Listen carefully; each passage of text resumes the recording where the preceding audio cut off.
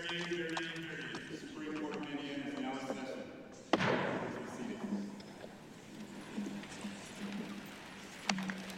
Good morning and welcome. We're here today to hear argument in the case of Derek Cardozi. Am I pronouncing his name right? Cardozi, the appellant versus State of Indiana appellee. The appellant's counsel will argue first. This is a case that comes directly to us from the trial court because it is the sentence was a life without the possibility of parole. Representing Mr. Cardozi today at council table, we have Harry Falk. Welcome, Mr. Falk, and Linda Harris. Welcome, Ms. Harris. Representing the state of Indiana, we have Luba Gore. Welcome, Ms. Gore, as well as Jeffrey Drinsky, the prosecutor. We also have some schools attending today. I appreciate the teachers coming. We have Kingsway Christian School from Hendricks County. Stacy Nolan, the teacher, could you stand? Thank you for bringing your class today. Also, that's the only school we have now. We have another school coming at the next hearing. Are the parties ready to proceed? All right, Mr. Falk.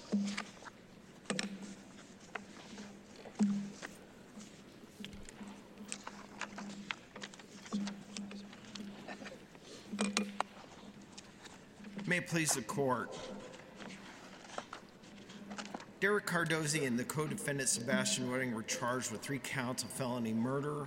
Wedding entered a plea agreement and sentenced to 55 years in the Department of Corrections. Cardozi was convicted after a 9-day jury trial and sentenced to life without parole.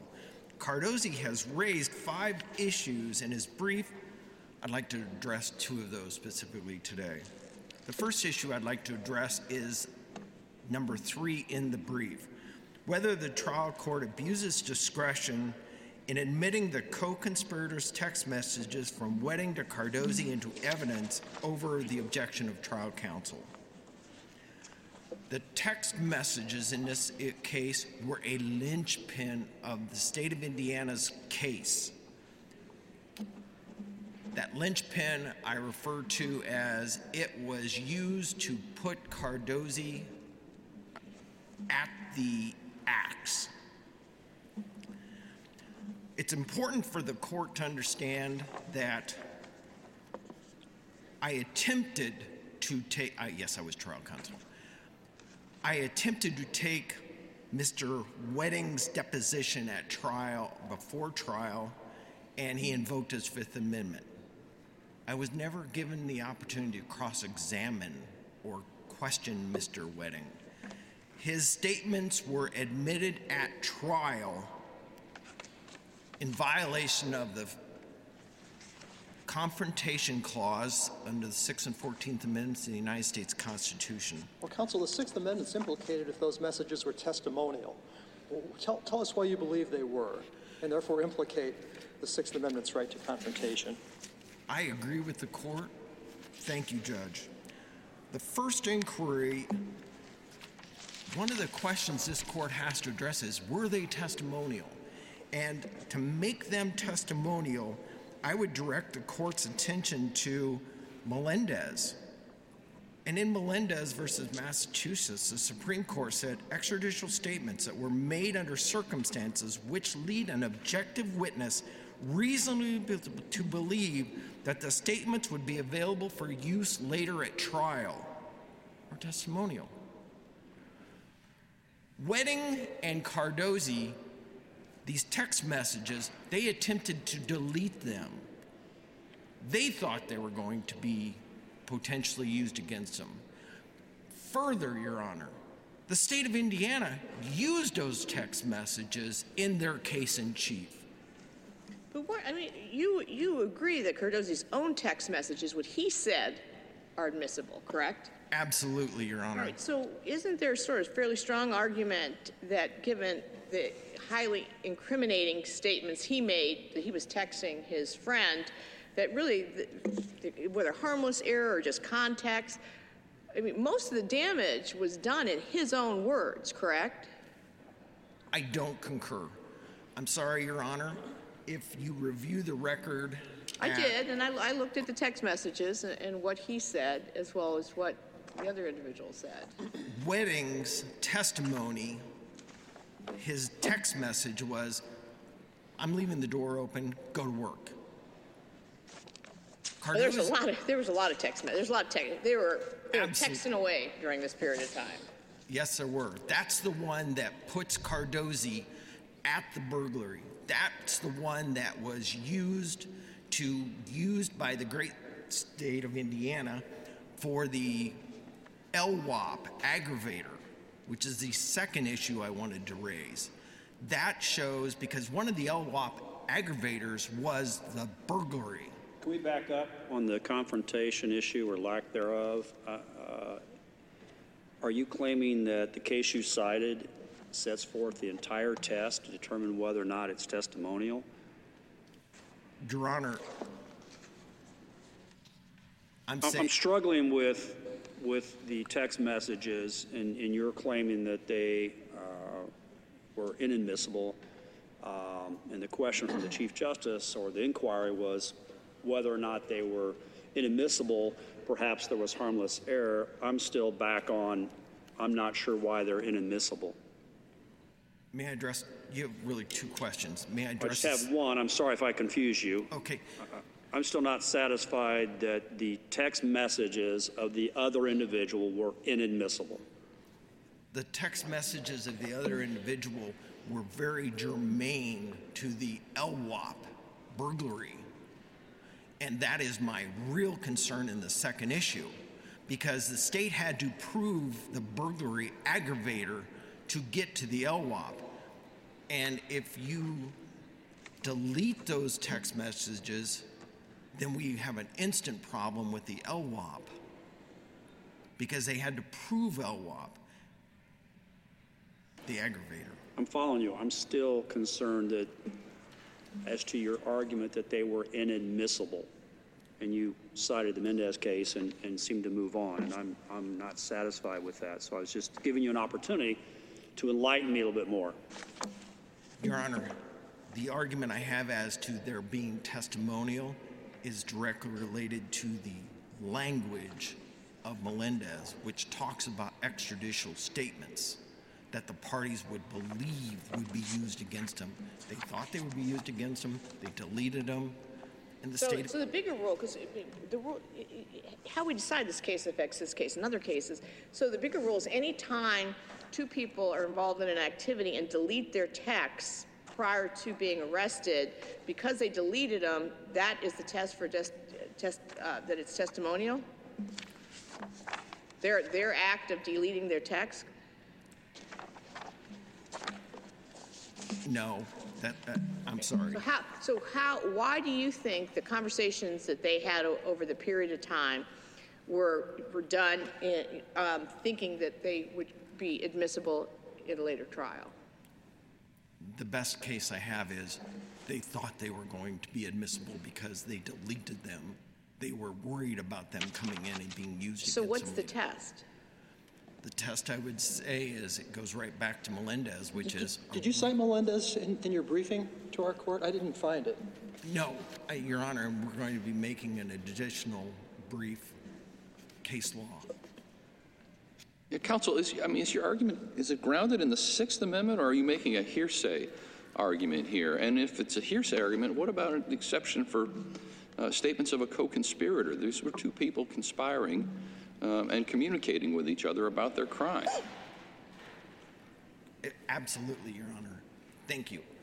Your Honor, what you're talking about, I believe, is 801, and that would allow the co-conspirators. But if you go to 804B3, you're going to see that when a witness is unavailable, the co-conspirators' statements are not admissible and are not a hearsay exception.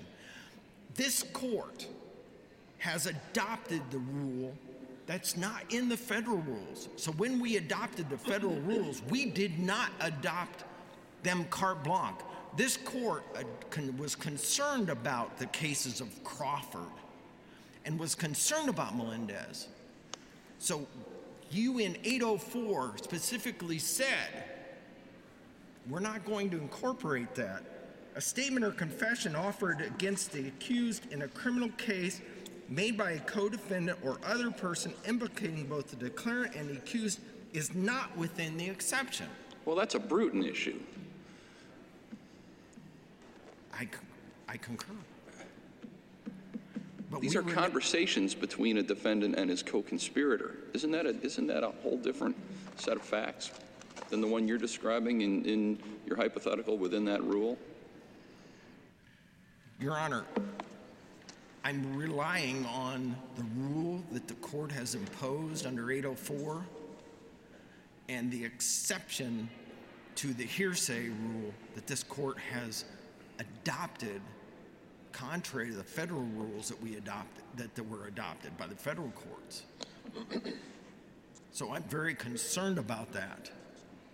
This is, and Your Honor, I'm very concerned about this because this issue and the admission of those text messages were fundamental in the burglary aggravator for the LWOP conviction. So if those text messages, which were used to push Cardozi into the acts, you take those out, what was used in the LWOP determination on the burglary?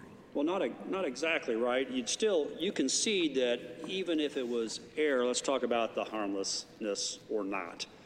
You have the text messages from the defendant, right? Yes, sir. Those are admissible, correct? I agree under 801, yes, sir. So at a minimum, the state is going to be able to argue to the jury what inferences should be drawn, what they believe those messages suggest what is going on. And defense, you, without those text messages, would have been able to argue before the jury, no, that's not reasonable. This is really what was going on. And the jury still would have been able to make a decision as to which of the explanations put forth by the state or you happened. So now if I accept your argument that it was error, for purposes of our conversation, I'm hung up on why is it not harmless error? I understand it's significant, and if it's there, it makes the state's case much easier, but if it's not there, I'm not sure it reaches the anything but harmless. So help me out. Thank you, Maybe Judge. I'm the only one, so help me out. No, sir. It's very important, and you're getting right there. The burglary and the text messages Good. are... I'm glad I'm right where somewhere needs me to be. I feel better now. Thank you. I'm sorry, sir. No, not at all. Your Honor, the concern I have is the text messages that are directly related to the burglary and the robbery, which were used in the LWOP, and that LWOP has to be narrowly construed in what the jury looks at.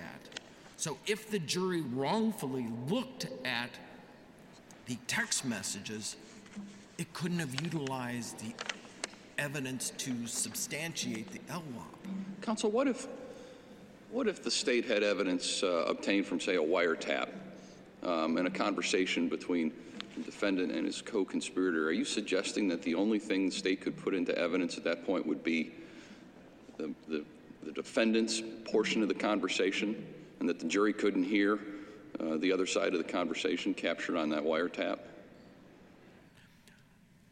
This is where, Your Honor, is the declarant available or unavailable? Under 804, and in this case, Wedding, the declarant was unavailable. He exercised his Fifth Amendment and was never given a chance to cross-examine. And cross-examine is the greatest method the courts have used to determine the reliability of these statements.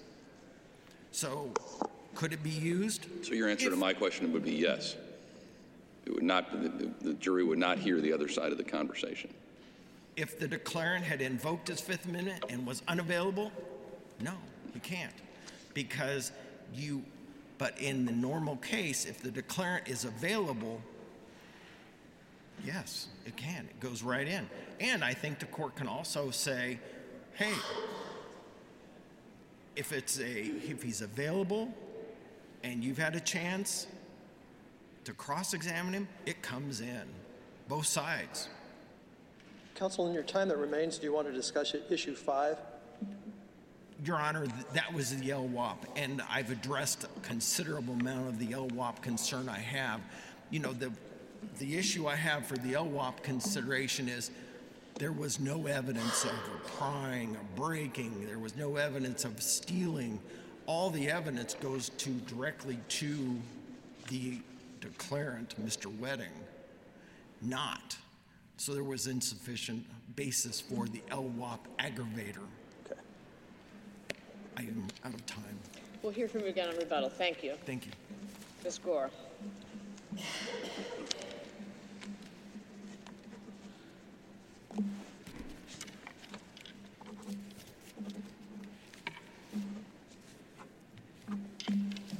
May it please the court. This court should affirm defendant's convictions for 3 counts of murder, 2 counts of level 5 felony assisting a criminal, and level 6 felony theft. Could you give, and I should have asked before, could you give a little bit of factual background for the students that are here today? Absolutely. On the morning of August 28th, 2016, Wedding and Cardozi broke and entered into the home of Thomas Spears and an individual who was residing there at the time, Babs. They murdered these people and left one elderly woman, Mrs. Buck, alive because she was considered their grandmother. They stole items from the home, and they then tried to cover up their crimes by taking Thomas's vehicle, changing their clothing, purchasing items in order to be able to facilitate getting rid of the evidence, then dumped Thomas's vehicle about 3 blocks away from where Wedding's grandmother resided, along with the murder weapons. And then Cardozi spent time watching the house from across the street to ensure that the police would not be suspicious of them. He would send that information to Wedding, who was afar, to essentially notify him of the information that the police had, whether they had the murder weapons, whether they knew where the vehicle was. Now, I want to begin by addressing defense counsel's concern about Wedding's messages. First, these messages were not testimonial in nature, so there was no Sixth Amendment issue here.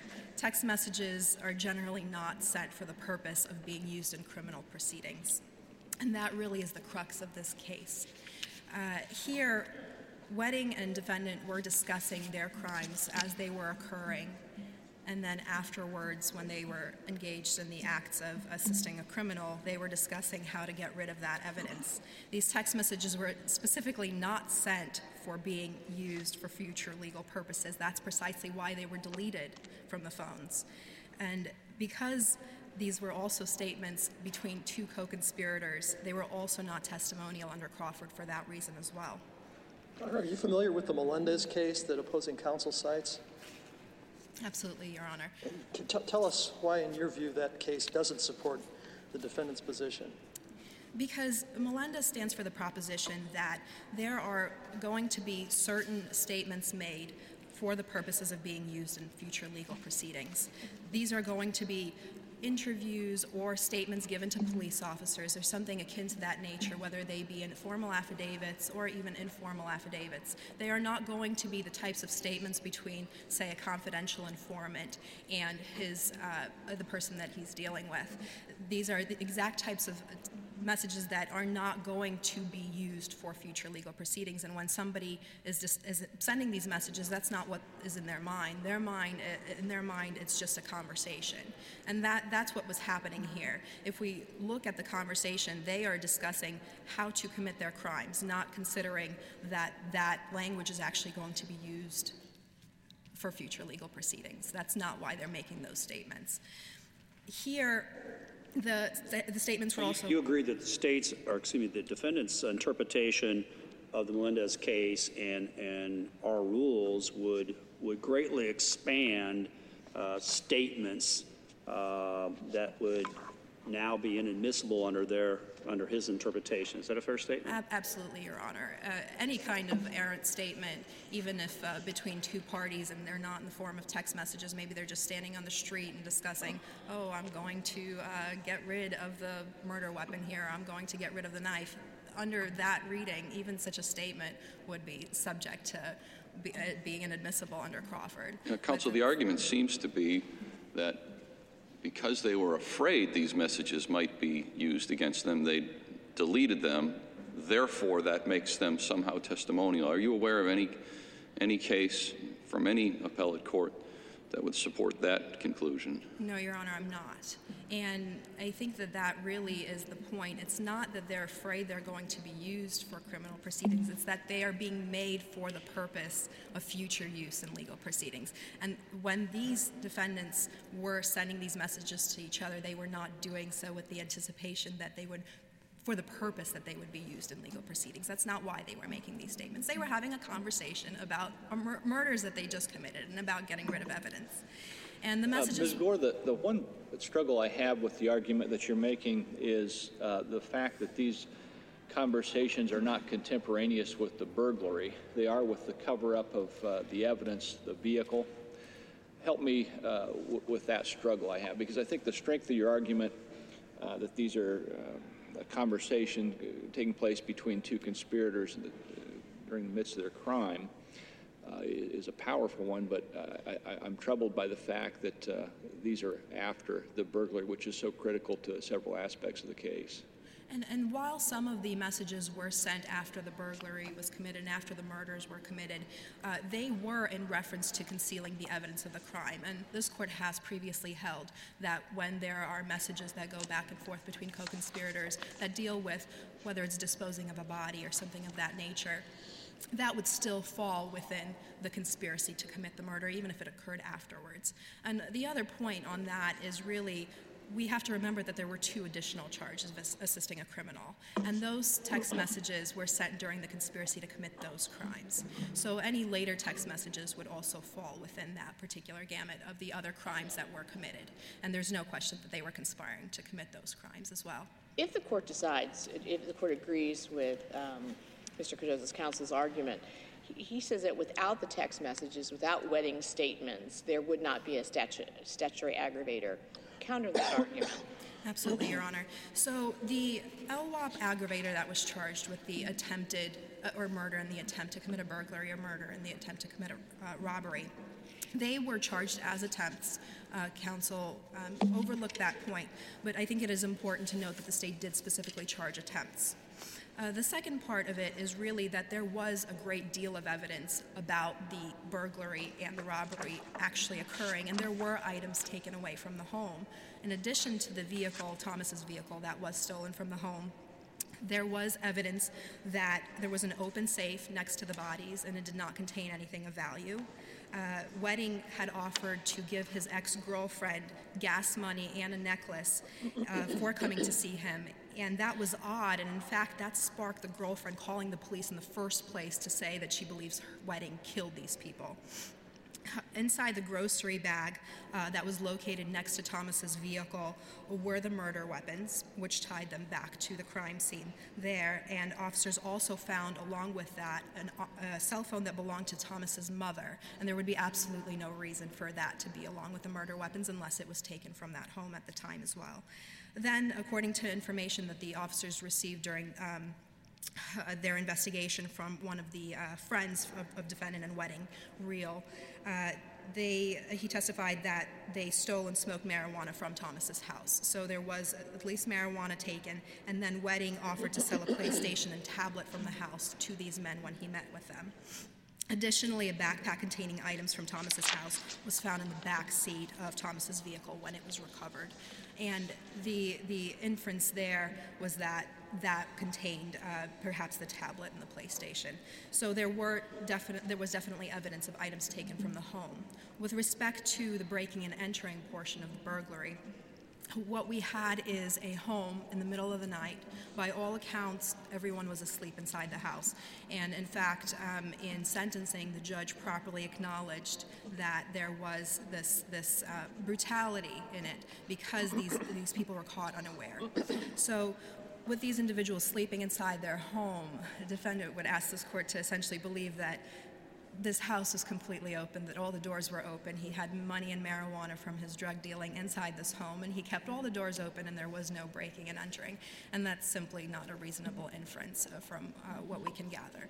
And again, Babs was asleep in the living room when he was murdered, and Spears and Thomas were in a bedroom when they were murdered. So all that you just cited is collectively the state's position that even if the text messages from the accomplice were inadmissible, and we're looking at this as a harmless error, yes or no, you're citing all of this evidence that would support the jury's finding in this case. On the LWOP aggravator, absolutely, Your Honor.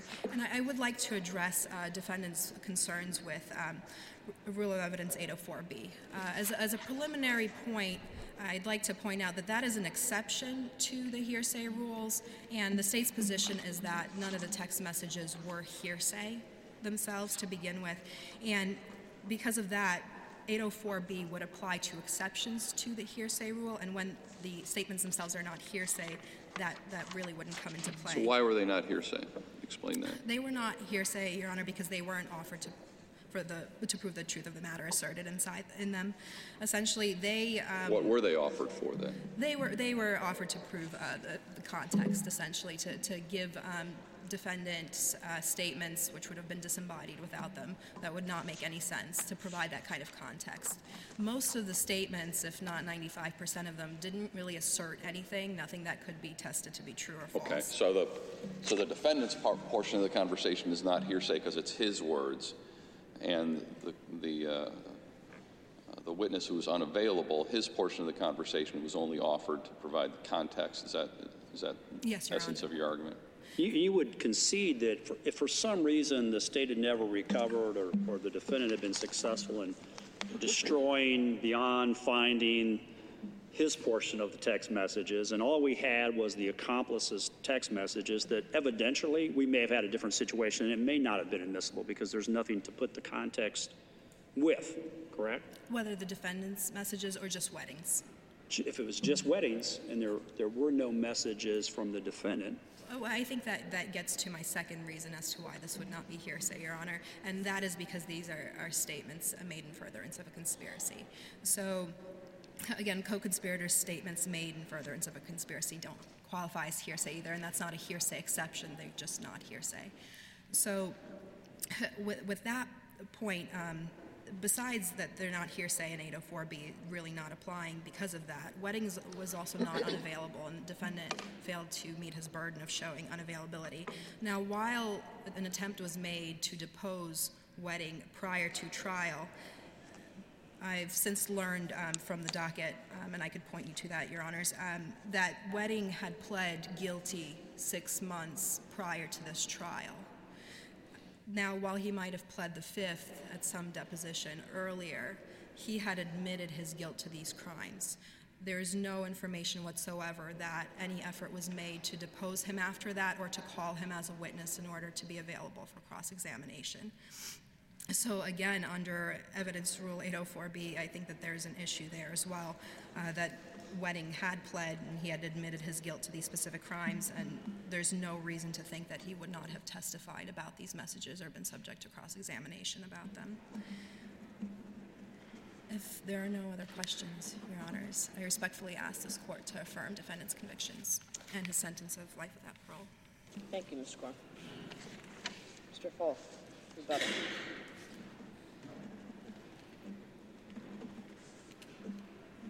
Or Ms. Harris, rebuttal. Yes, Your Honor. Thank you. May it please the court, good morning. This case is an opportunity for this court to clarify the difference between Evidence Rule 801D2E and 804B3. If we look at the text messages that we've been arguing about, the first thing that we must determine is whether or not they are hearsay before we invoke Crawford and get to the testimonial aspect. Under 801, the text messages would have been admissible, however, the declarant was unavailable, wedding, and therefore we believe that invokes 804B3 and the text messages are hearsay. Counsel, do you have a response to the last point that your opposing counsel just made? Something of a waiver argument, I suppose, that failed to make a record that he was truly unavailable and that perhaps he wasn't. Do you have a reply to that at all? Yes, Your Honor. It is our position that it was the state's burden to provide the defendant or to provide his testimony. The defense tried to get that testimony one time, and wedding pled the fifth. I don't think it's the defendant's burden. Was that prior to the plea? Yes, Your Honor. It is. So did you subpoena him to testify? Did you have an order to transport? Any of those things that defense I counsel was not trial typically counsel, do? but I don't believe that he was subpoenaed, and the state did not call him as a witness. I would like to get to Justice Moss's, and I apologize if I mispronounce your name. Either way is fine. You asked Mr. Falk and you asked the state, so if we would have taken out those text messages because they were inadmissible hearsay, isn't that harmless error? Our contention is no. I think that was Justice David's question, by the way. Sorry. But it's okay. It's not harmless error because we don't know what the jury, the ultimate trier in this case, would have given any emphasis just to Cardozi's text messages. This is an LWOP case, so the jury made the ultimate determination of guilt, and then they made the ultimate determination of whether or not he should receive life without possibility of parole. Well, you're absolutely right, but don't we have to factor in doing our analysis what evidence there was, and that's why the state alluded to or recited what they believed that would support that. Do you have any argument against that or other evidence that played in your client's favor? My argument against that, Your Honor, is that this court will not reweigh the credibility of the witnesses or the evidence that is presented. That was preserved for the jury to do. And if we take out those text messages without you reweighing the evidence or the testimony, we don't know what the jury would have given any emphasis on Cardozi's text messages alone. Well, then how would we ever do a harmless error analysis under your argument there? We engage in harmless error analysis more frequently than we probably would like to. Right. It seems to me you're suggesting that no, there's no harmless error analysis. If it's inadmissible, we don't know. We can't pontificate what the jury was thinking, so therefore there is no harm. It seems to me you're suggesting there is no harmless error analysis. I think because this is an LWOP case, we have to look at this as super due process. You know, this is a case where the jury determined life without possibility of parole, and it's the same analysis as a murder case. And so I think the standard should be a little bit higher because of the issue at hand. I'd also like to discuss, the state argued that even if the evidence was insufficient to support the charged statutory aggravators of the burglary and the robbery, then if we're left with the multiple murder aggravator, that would be sufficient. That is incorrect. If the court finds that the burglary or the robbery aggravator was not proven beyond a reasonable doubt, then this case must go back to a remand of sentencing or a phase 2. And that is what we're asking the court to do. Thank you. Thank you, counsel. Counsel, we appreciate your argument. We appreciate you coming. Appreciate your briefing. We will be discussing this case and issuing an opinion. All rise.